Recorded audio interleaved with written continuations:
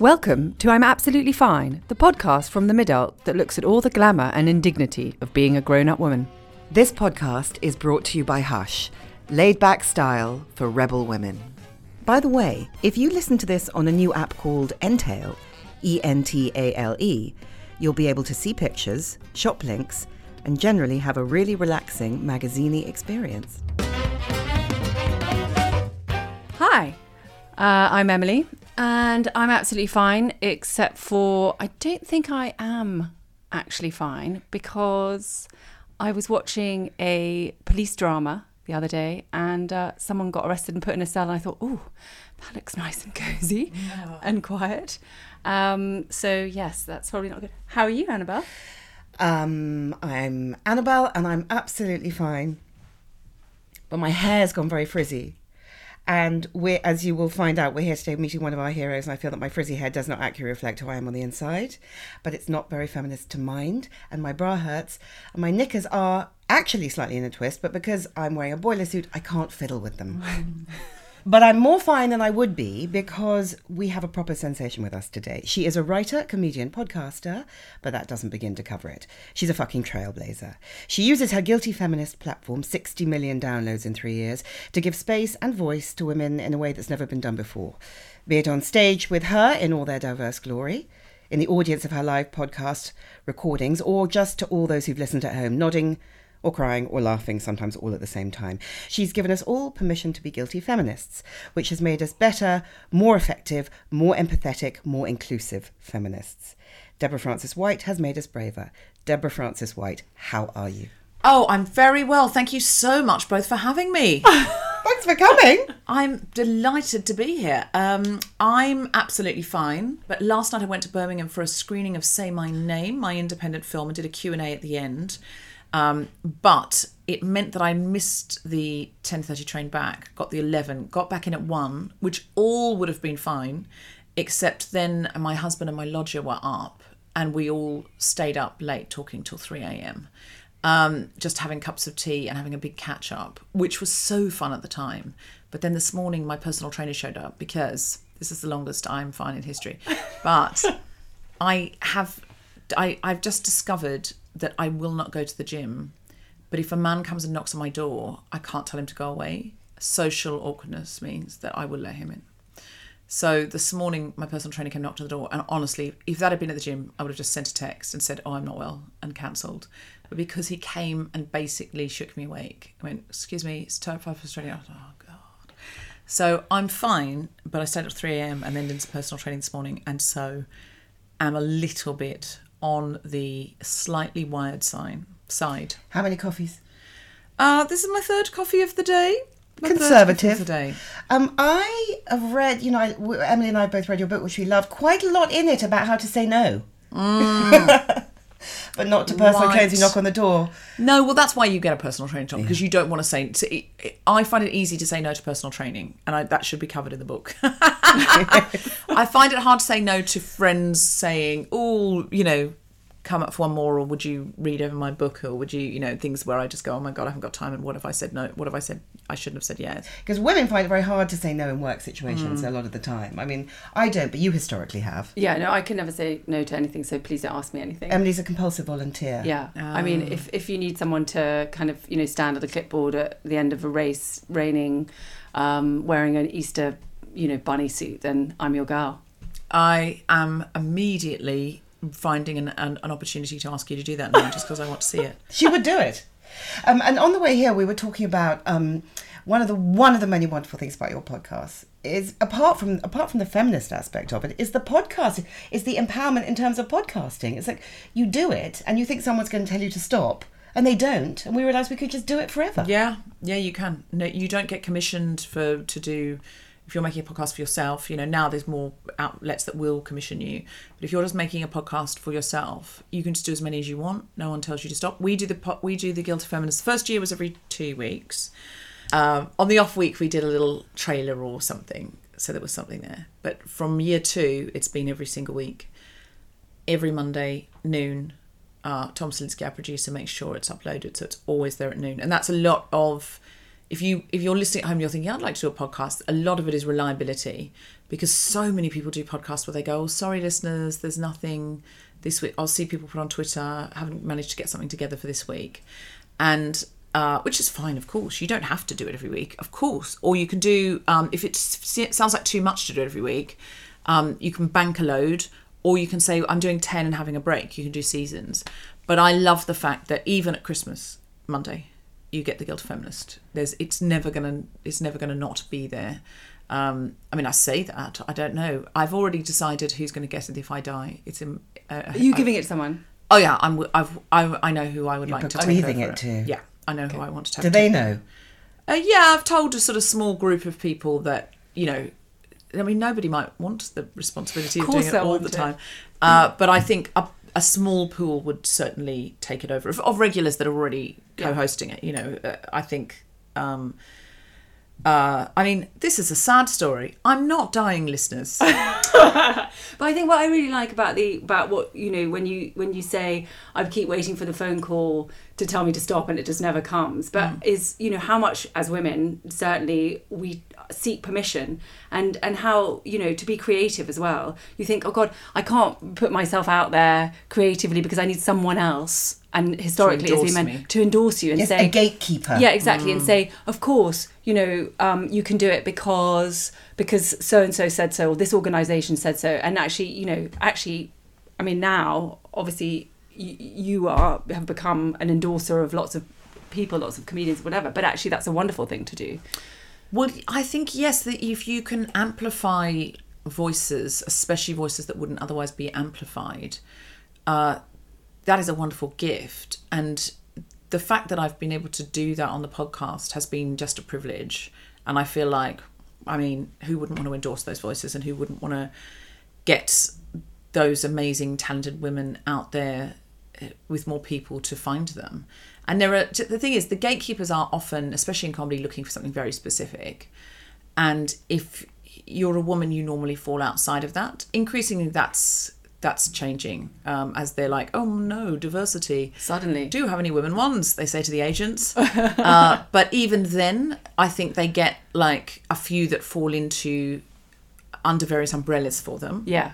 Also, if they have one project, they go, oh no, we've ticked the women box, so we'll just keep on with It's a bit like the awards, which are best woman in business. Yes. Why not just best person in business? Did you see that in Fleabag? Yes. The week before last. Wasn't that a great cameo? Absolutely brilliant. This was Kristen Scott Thomas. And what did she say? Does anyone remember exactly? She said it's so infantilizing and ghettoizing for women, those women awards. And then she had a brilliant skit about the menopause, about how brilliant it was. Fucking awful, and then it's fucking brilliant. And how it's suddenly brilliant to not be, oh God, what was the word she used? The idea that you're no longer a machine that's supposed to do something, that you're just actually a person. I mean, the name menopause, pause. No wonder women think they're sort of, you know, unfuckable shadows with crumbling skeletons. It's a disaster, that name. Rebranding is what it needs. Power surge. Women O Prize. Yes, exactly. There you go. I mean, I'm sort of both ashamed and proud to say that listening to The Guilty Feminist for the last few years has been the thing that's made me really come out as a feminist and be proud to be a feminist, rather than wonder if it was okay to say that. Yeah, I think a lot of people feel that. And I think You're my Maya Angelou, basically. Oh, don't be outrageous. But I mean, Maya Angelou's incredible. She was the greatest poet and one of the greatest thinkers of the 20th century, in my opinion. But I do know what you mean. I've also feel like I kind of got to a point where I had to take that permission for myself. And I think the initial impetus for the podcast was... it was 2015, and I remember things happening in the world, and I was like, I want to be part of this, but I don't know if I'm good enough. So exactly your feelings around, am I good enough to call myself a feminist? Can I call myself a feminist while I've got these secrets? Like, on the face of it, I remember agreeing with other feminists because I wanted them to like me. Yes. And that was I'm a feminist but. One of my earliest I'm a feminist buts was I'm a feminist but sometimes I agree with feminists. I'm a feminist because I want them to like me. I mean, is that terrible? Exactly. But I was like, feminist sure. pleasing. Yeah. 100%. And I just wasn't sure I felt all of the things and was doing all of the things with the depth and the strength and the conviction that I could see radiating off other people. But I definitely knew I wanted to be better. I wanted to take up space. I wanted to fight for other women. I wanted to change the world. But within that, there were paradoxes. And I remember Bridget Christie, who's a very powerful feminist voice and comedian, she was so, when she stands on stage and does a feminist rant, so funny, hysterically funny. But also, she's got so much conviction.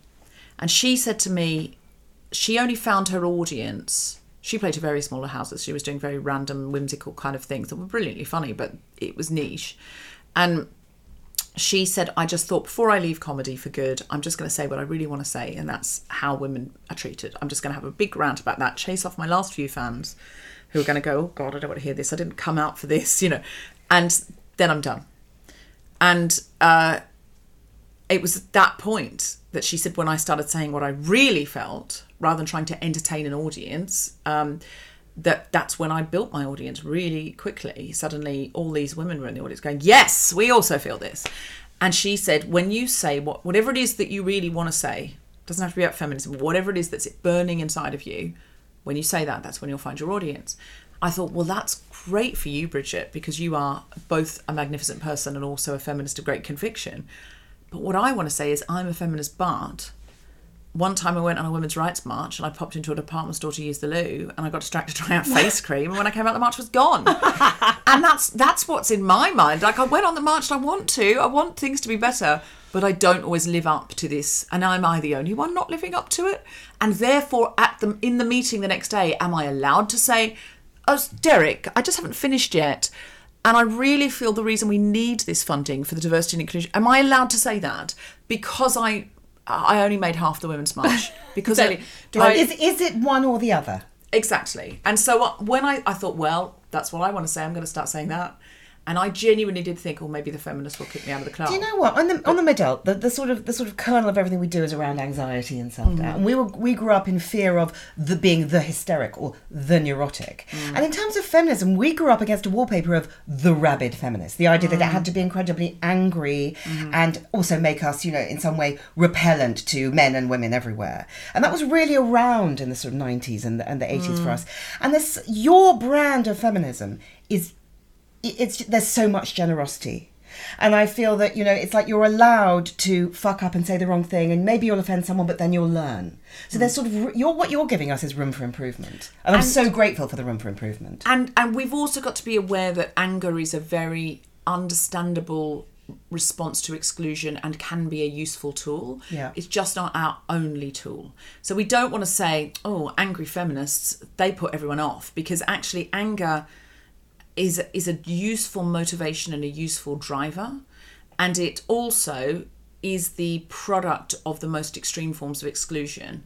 And as middle-class white women, we don't experience that. In terms of living in London or living in a metropolitan city in the with all the advantages world, we've got massive privilege. Yeah. So it is unlikely, and also we're benefiting from angry feminist past. Yeah. Yes. So had the suffragettes not got actually violent, we wouldn't still have the vote. Do you know? So their anger allows us to live a life of increasing equality and increasing space. Yeah. If you watch Mad Men, that's the 60s. That's not that long ago. No, it's amazing. There's plenty of women walking around who can remember working in the 60s, who remember being Peggy Olson, who remember being Joan. Plenty of women.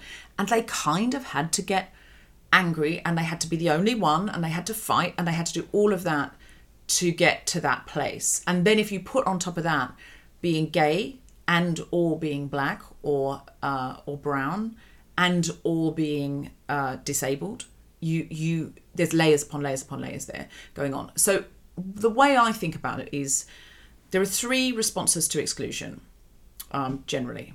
The first is self-exclusion. I don't go down to the Garrett Club and put in an application.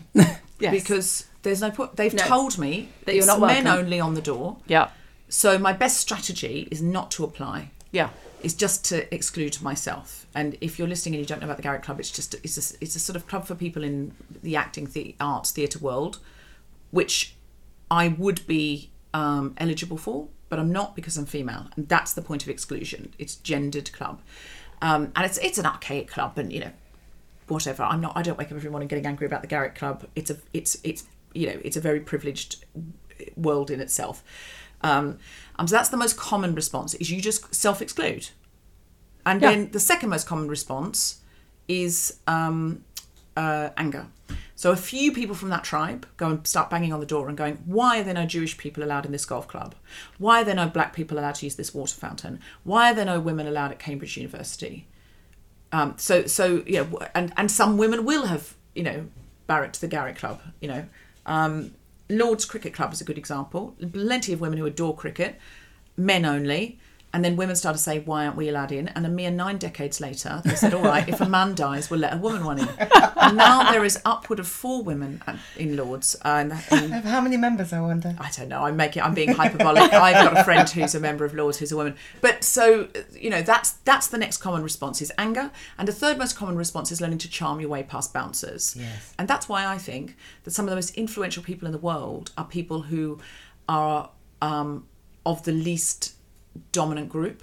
So Oprah Winfrey was the most influential woman in America and one of the most influential people in America for decades, if not the most influential woman in America who wasn't actually in power for decades.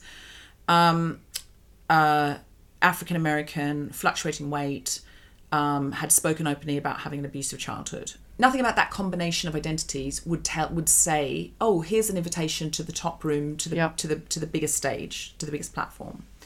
Ellen DeGeneres was having a wonderful career, then came out as a lesbian. Her career went away. She couldn't get arrested. She was completely excluded. All she could do was play her own shows to audiences of gay people who would come out to see her, other than she was a social pariah.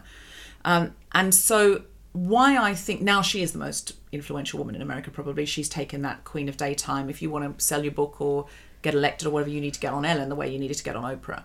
And so when you look at what those women have done, is their particular natures and personalities and their particular set of talents, although they are part of minority groups that are routinely excluded, and both were excluded, they built the muscle of charming their way past bouncers. They built the muscle of influencing in a very positive and charming way. This is not in any way to judge people who self-exclude or get angry, and there are many times when Oprah and Ellen will have both self-excluded and got angry.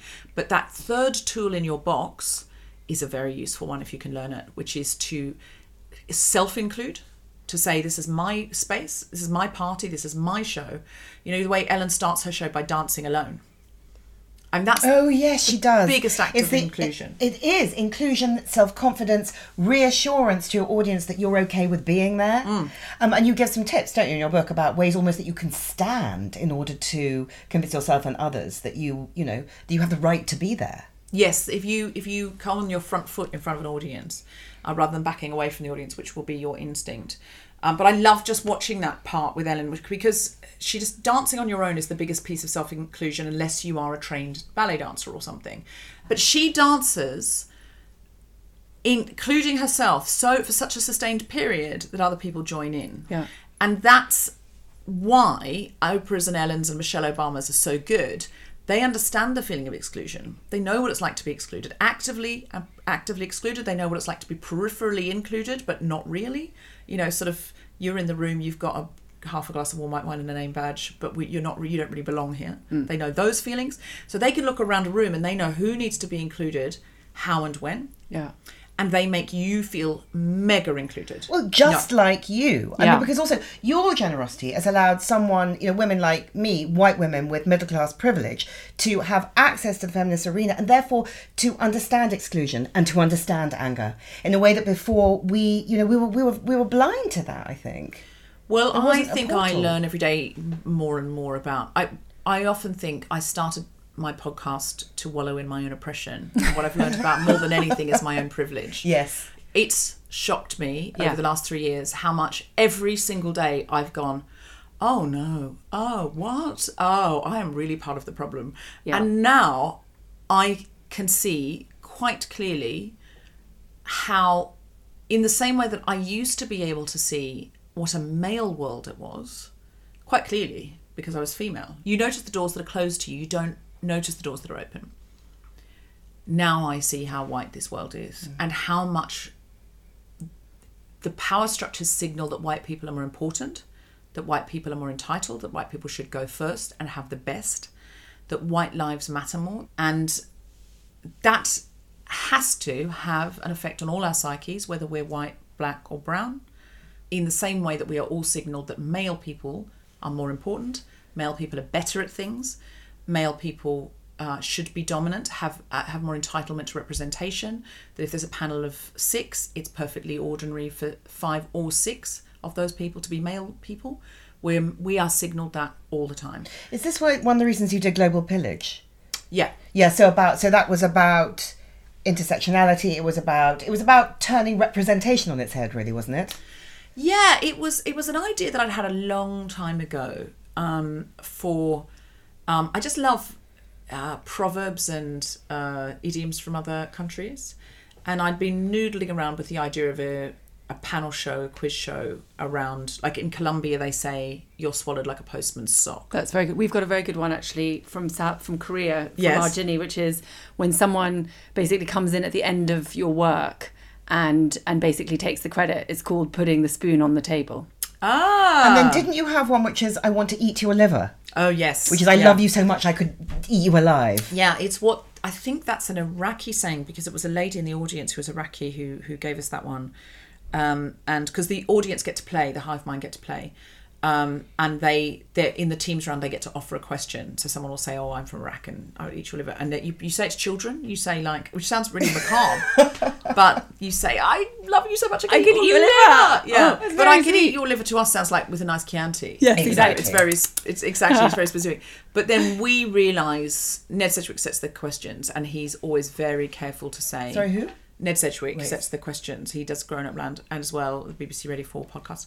And he's very careful to constantly point out, he's travelled and lived in lots of other countries and things, and he's very careful to point out how macabre some of our idioms are, or how weird some of our customs are. So when we were doing something about children, and there was, I think it was a question about which country has a custom where a burglar breaks in the night while the child is asleep, and the child is going to be told go to sleep because a man's going to break in, and but they're not going to take things, they're going to leave things, and we were all like, oh my god, your child will never get to sleep, or something like that, you know. It's like that's Santa, and that is absolutely bizarre and creepy.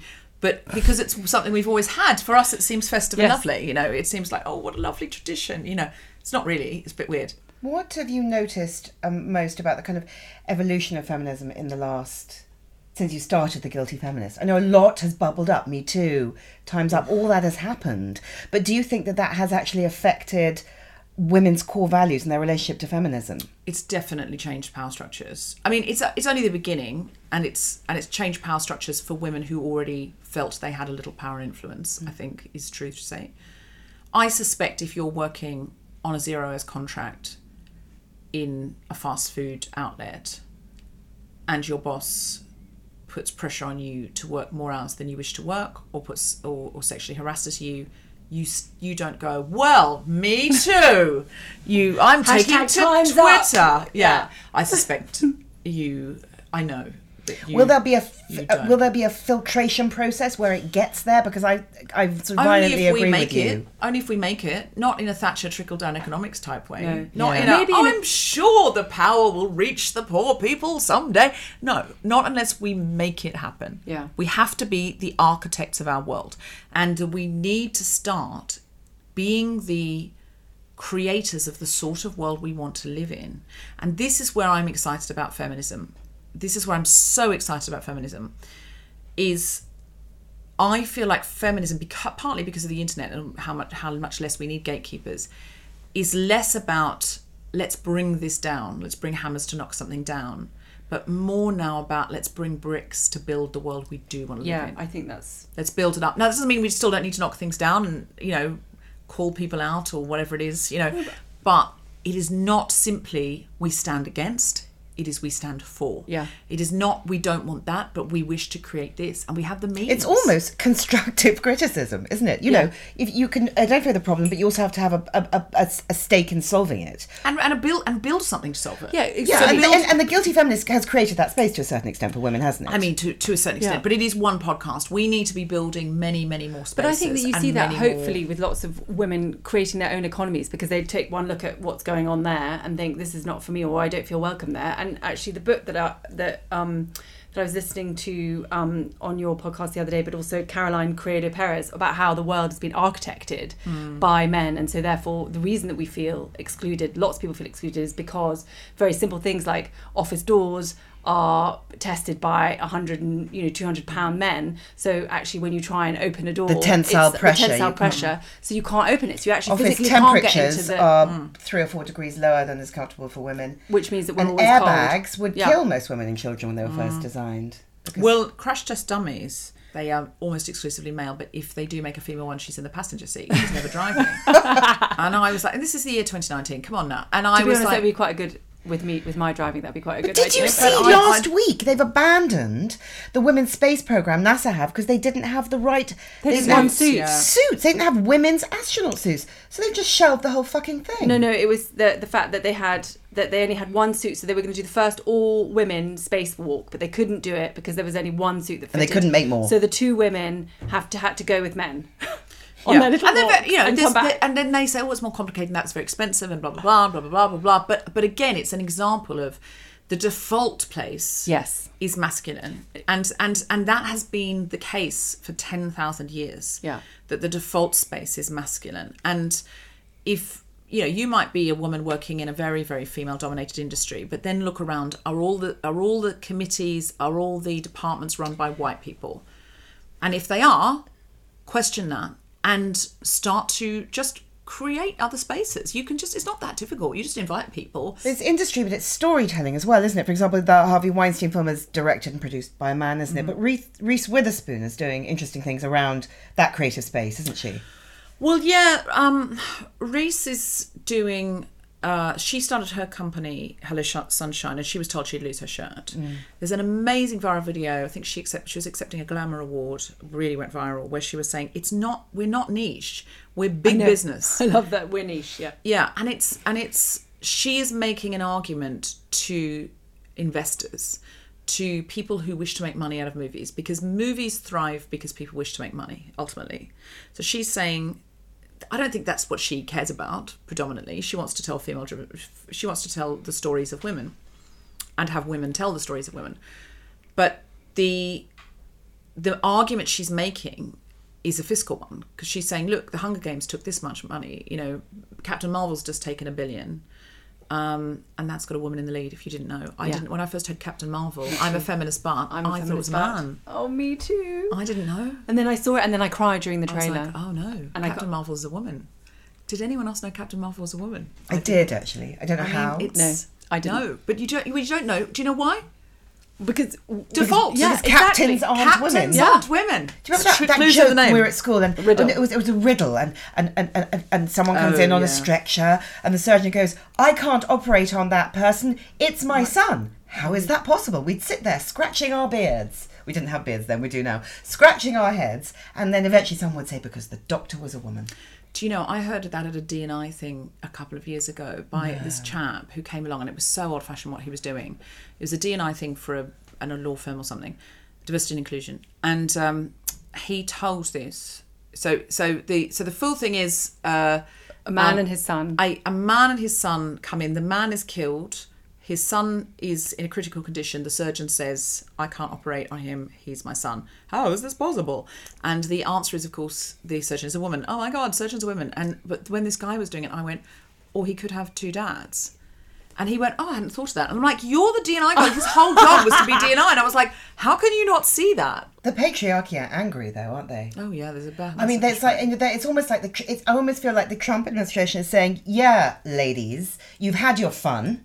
It's so dark because it's such a pushback. Yeah. It's a fear. The patriarchy is striking back. We are in the second episode Star 2. Wars. Yeah, no, we're in the second Star Wars now. 8 or whatever. Yeah, it's Star Wars. Yeah, of the original 3. Of the original 3. Yeah, exactly. The Empire Strikes Back. Yeah, Return of the Feminist is coming soon. That's clear. But I think this next generation, and we are looking to them to solve a lot. Which other generation just went, the teenagers will fix it. It's like Winston Churchill going, they will fight them on the beaches when they turn 18. I'm sure it's going to be fine until then. They'll take Fridays off school to fight them in the trenches. It's which other generation went, I'm sure that listen, Do you know what? And that's what we're doing. We're kind of going, I'll recycle. And I'm sure the teenagers, they're so good on climate change. The young people will come up with something. My 8-year-old is taking Fridays off school. So it's all going to be fine. It's like we are putting a lot on that generation. They'll sort gender out. There's so much less binary. There's so much more inclusive. They'll sort out period poverty. They'll all be vegans. Yeah. They are. They're all becoming vegans, and But you're not allowed to say vegan. You have to say plant-based diet. They all eat a plant-based diet. Live a plant-based life. You can say plant-based? You can say vegan if that's your ethos. If you don't have the full ethos, then I think you're meant to say plant-based diet. But they certainly have greater plant-based diets, and that a chunky percentage of that generation will have a much more of a plant-based diet than we have traditionally had. And it's just I feel a bit like they're missing out on their childhoods because they're worried about the world. Yeah. Climate change, we've got to slow climate change in the next 12 to 15 years or it is unslowable. The UN has said that. And if we don't, it is unslowable. Yeah. And one of the biggest things we can do, I'm meeting the head of the Environment Council, and she's already told me the 3 things individuals can do: not have children, go vegan, fly as little as possible. And if we all did that, we would absolutely solve the problem. So my thing is you've got to choose 2 out of 3 of those. Okay. Because if we all do 2 out of 3, so my 2 are, I'm definitely much more vegan than I was. I rarely eat meat ever, unless someone's cooked it for me or something like that. Like, I don't choose meat. I eat fish, which I know there's overfishing. But in terms of climate change specifically, I have cut out meat, and I try and cut out dairy. Like, I've cut out milk in my coffee, things like that I try and really massively cut back on dairy. And I haven't had a child this morning, and I'm not going to have another. I'm not going to have a child tomorrow. So you're warrior. You're winning. Call me an eco warrior. Yeah. I fly. You fly too much. But that's my. You've got to choose 2 out of 3. And my worst one would be to have a child, and then I have to be at home, eat vegan food, and I can never go anywhere. I'd be like, oh, that sounds awful. Vegan, sitting staring at your vegan child. I'd just be like, oh. Thinking, when are you going to save the planet? I'd feel really trapped. I'd be like, yeah, get older and save the planet. You promised us. You've made us a promise. It's the only reason I had you. Exactly. My thing is, you don't have to be perfect to be a force for meaningful change. In the meantime, let's look through Deborah Frances White's handbag. Oh, okay.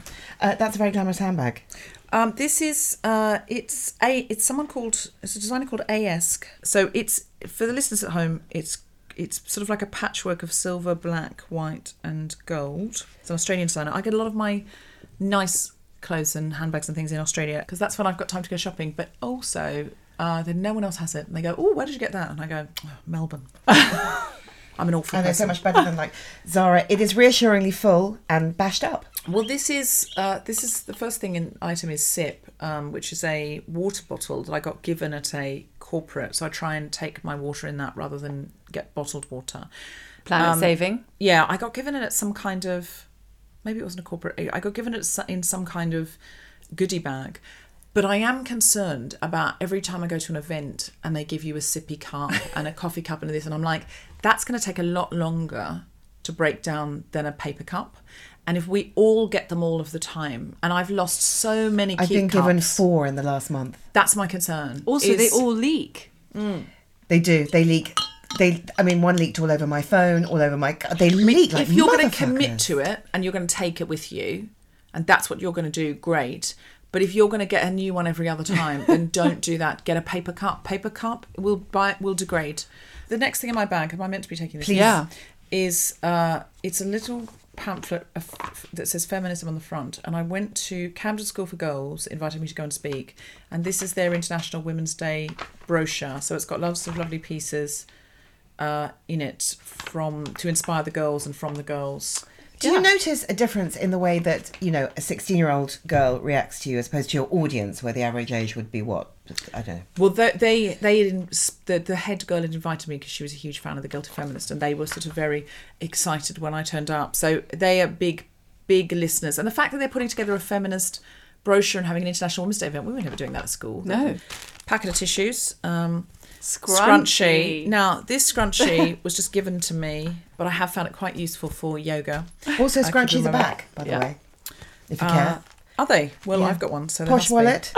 Posh wallet that my husband got me years ago. And this is one of those ones where it is quite posh, this wallet, but I have had it for years. Also, Yes, it's a they nice cost per blue. use. I very much approve of wallets and purses that aren't black or brown or dark colours because you can find them more easily and they're cheerful. They are cheerful. That is a cheerful wallet. And these are my sunglasses, and they've got little, they're a company called Bocca, and they've got little, instead of arms, they've got legs. So they've got little high heels. Oh, cute. But also in my sunglasses case are a pair of earrings that I've taken off at yoga or something, and some false eyelashes that are magnetic. And they stick to the magnet. I tried them and they half blinded me, I have to say. They worked well once, and then they were all bent out of shape and I couldn't get them to work again. So that was a bit of a, again, speaking of the environment, a bit of an environmental nightmare. But they are in there attached to the magnet on your glasses case. A little bit of Benefit eyeshadow. Benefit Big Beautiful Eyes Eye Contour Kit. Chanel Chance perfume. Is that your signature scent? That is my signature scent. Chance. Yeah, and this whole little bag, it's a Kurt Geiger bag with a little sparkle on the front that I'm very thrilled with. I love you for having a Bobbi Brown concealer with no lid. Highlighter with no lid. I'm afraid I have got quite a lot of no lids. This is, I highly recommend this. This is Lucas Purple Ointment. It's in a red tube. I think you can get it here now. You but can. You've been able to get it here for about 10 years, and it got very popular on the front row. Like all those fashion girls were using it for a while, and then all the Aussies were saying, what are you talking about? We've had it for years, right? By the front row, do you mean the front row of London Fashion Week? I mean the front row of all the fashion weeks, yeah. I think of BBC Radio 4's front row. I was like, I can't imagine anyone on front row caring. But this is great. If you've got a little rash or an itch or anything like that, it's I am very incredible. hivey at You the need moment. that. I just think, in fact, I've got a little something here. So I'm going to put a bit goes. on. But it's great also as sort of if your hands are dry or whatever. It's just generally genius. It's made from pawpaws, and it really, really, really actually does work. This is a lipstick that I love. I've got loads of mostly gone lipsticks. Do you get to the bottom of lipstick? I find it quite hard to finish lipstick. Oh, this is I'm very happy with this. This is a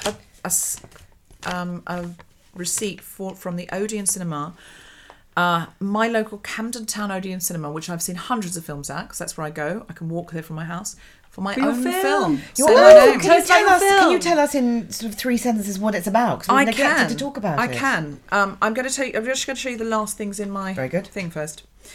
This is a ring. I was very lucky. I got to do the 4 Weddings and a Funeral comic relief reunion. And I got to be a sort of featured extra. I was loitering around with Andy McDowell at the wedding. And one of the things that you could do to contribute to comic relief was to buy, the famous ring in... yes, when Scarlett doesn't have the ring. Exactly. When he doesn't have the ring and Scarlett has... Hugh Grant forgets to bring the rings as the best man, so he purloins some from the audience, and he gets these really silly ones that Scarlett's had on. One is a big heart or lots of colours, and the company... Who's the company that do all the fun necklaces and stuff? Tatty Divine. Oh, yes. And Tatty Divine remade 100.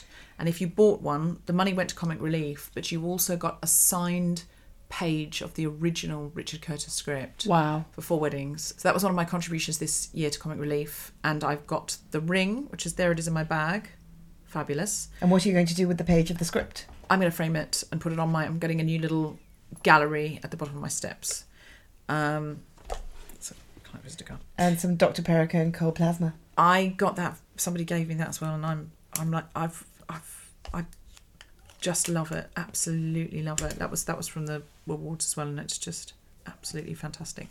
So my movie, in the Reese Witherspoon, Mindy Kaling, Viola Davis model of women in Hollywood taking over, and just going, screw this. We're sick of movies where women don't get to do anything or say anything. We're going to make our own films. And Lisa Brenner is a working actress who wanted to be part of that movement and decided, could she do an independent version of that? So she picked up one of my scripts that the director showed her, and she said, yep, let's make it. And we made a movie, which is absolutely amazing. And it's my friends in Hollywood tell me it's very, very rare for a woman to make a movie with gags and guns. This is like an old-fashioned screwball comedy where there's a mismatched couple on a one-night stand and they get gripped together and, you know, they can't get apart. They get involved with some bad guys. You know, she's the one that can get them into trouble and out of trouble. She's the wisecracking, fast-talking one. She's got agency. She's got agency and she knows what she's doing. If you listened to the lead female character in most films and television show, there would be no story. Yeah. She wants to kill the story. She's going, don't go outside, Dave. There might be a plot out there. There's no need for that. Stay inside with me. It's Just nice watch and television safe and in eat here." pizza. Yeah. Even in something like Modern Family, the husband will be going, oh, I've got a trampoline and a petting zoo and a fireworks for the kid's birthday. And the mother will be going, that's outrageous. Why are you doing that? You know, it's It's what will the neighbours think? Yes, Yeah. total killjoy. Yeah. And kill action. Kill action. Yeah. Even, you know, you can be a killjoy, but are you killing the action? And invariably, the woman is there to make to make the man seem reckless and brave. And we wanted to make a movie where the woman was proactive and the heart of the story. Yeah. The movies that women get to make, if we get to make a movie at all, it's something romantic. And the standard form for romantic comedies now is a woman wants to own a cupcake shop, but she's not brave enough. She has to meet some guy who is a total loser in every other way, but he does make her believe that if she really wants it, she should go after that cupcake shop. And she makes him realise he should be making handmade tables. The end. So what? When?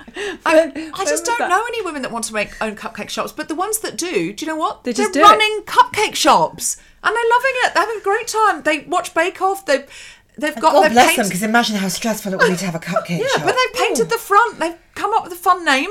They're running a cupcake. Even in Bridesmaids, her cupcake shop had gone bust, and she was very, very sad about it. Couldn't stop walking past it, and couldn't stop making cupcakes at home. I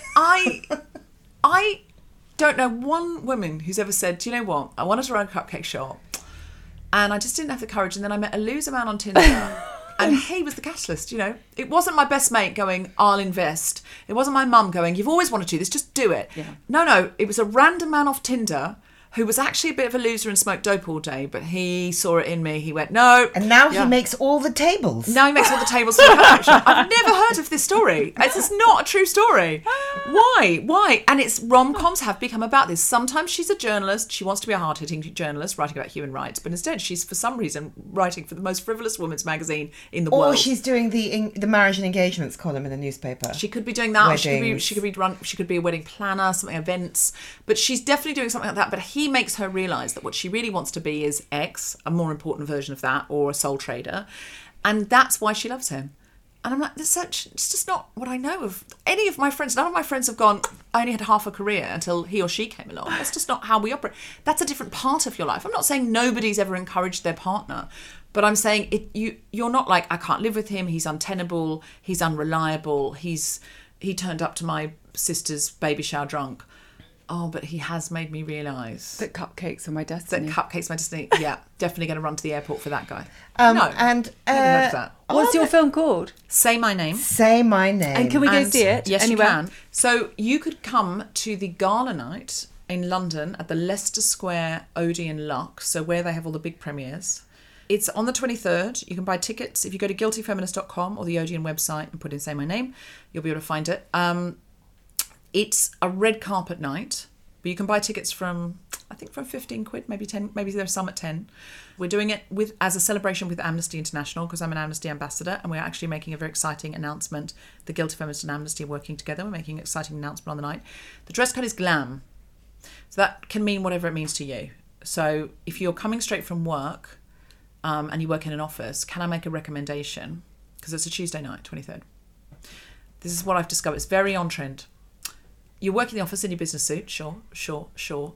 You go think, oh no, I've got the premiere tonight. I haven't got time to go home and get changed. All you do is you leave the office, you take your shirt off, you have a nice bra underneath, boom, you're Amy Poehler at the Oscars. I'm telling you, It's such a winner. We were led to believe when we were growing up that a lot of our energy would be spent trying to work out how to get from office to bar. and day to night. In Oh, fact, the yeah. way that you do that is you walk to the bar. I know, it's disappointing, isn't it? Day to night, yes, in magazines. Oh, you'd whip out a necklace or something. Yeah, a statement. exactly. Statement. Something My statement. favourite- What about a statement attitude? My favourite recent joke on The Guilty Feminist, it's not come out yet, but Cal Wilson in New Zealand saying that that she had a statement necklace. I've got a statement necklace on tonight, and the statement is, don't look at my neck. Such a good joke. But anyway, you could just wear your favourite feminist t-shirt, whatever glam means to you. There's no rules. No one's going to... But I admit that I might be wearing something... Will you be wearing a cape? A little bit plunging. I may be wearing a cape. I don't know what I'm going to wear yet. I'm excited though. Please come. It's going to be so much fun. Everybody's welcome. But also, can you hashtag, if you enjoy it, hashtag Say My Name Movie. Yeah. Yes. And or say hashtag Say My Name Movie, where can we see the movie? And because distributors will respond to that. The more people hashtag it, the more likely it'll get distribution and come to a cinema near you. And hero of ours, Deborah Frances White, are there any mantras that you live by when you get up in the morning and you feel that you can't? So in terms of The Guilty Feminist, sometimes I feel depressed about the world. And I wrote a book that some of you may have read, but it's available, coming out paperback soon, called The Guilty Feminist. And I had to do a chapter in which it's called Heroes Raw, and it was a chapter in which some of the fans of the podcast had asked for specific speeches that I'd done on the podcast written down. And I thought, I don't want to just write them down. I want to think about something more useful for people to, it's nice to have them to read, but something more useful. And so I thought I might talk about how I wrote them. And I realised with the Trump one, I was so devastated when Trump got in, and we decided to do an emergency episode because I thought we've got to do something. And I really felt I had nothing to say. And I thought, I don't know what I want to say, but I know what I need to hear. So write that. And I think that's my mantra. If I get up in the morning and think, I can't do it, I think, what do I need to see? Do that. What do I need to hear? Do that. What would I like to see someone else doing that I could copy? Do that. Be the visualization, be the representation, do the thing, say the thing, and let your feelings catch up. Do something and let your feelings catch up. Deborah Frances White, thank you so much. Thank you so much for coming on the podcast. It was an unqualified delight. Oh my God. You've been listening to Annabelle Rifkin and Emily McMeekan of The Midult. That was the last episode of Series 2, but we'll be back with Series 3 soon. If you like what you've heard and you miss us a little bit, then do buy the book, I'm Absolutely Fine. Available on Amazon and at all good bookshops. This podcast was bravely sponsored by Hush. And we'll leave you with this thought. It takes a lot of therapy to be this shallow. Hi, my name is Kay Adams, and to be honest, I'm not so good with the ageing process, so I enlisted my old chum, the filter-free Cara McKenzie, to advise. Could you imagine being a porn star? The room would need to be really hot for me to strip off. To be honest, she's not much help, but she is rather amusing. And along with some great guests, Joe Brand, Andy Oliver, Anton Dubeck, Ruth Langsford and Craig Revel-Horwood, darling, we are learning how to be 60. Listen wherever you get your podcasts.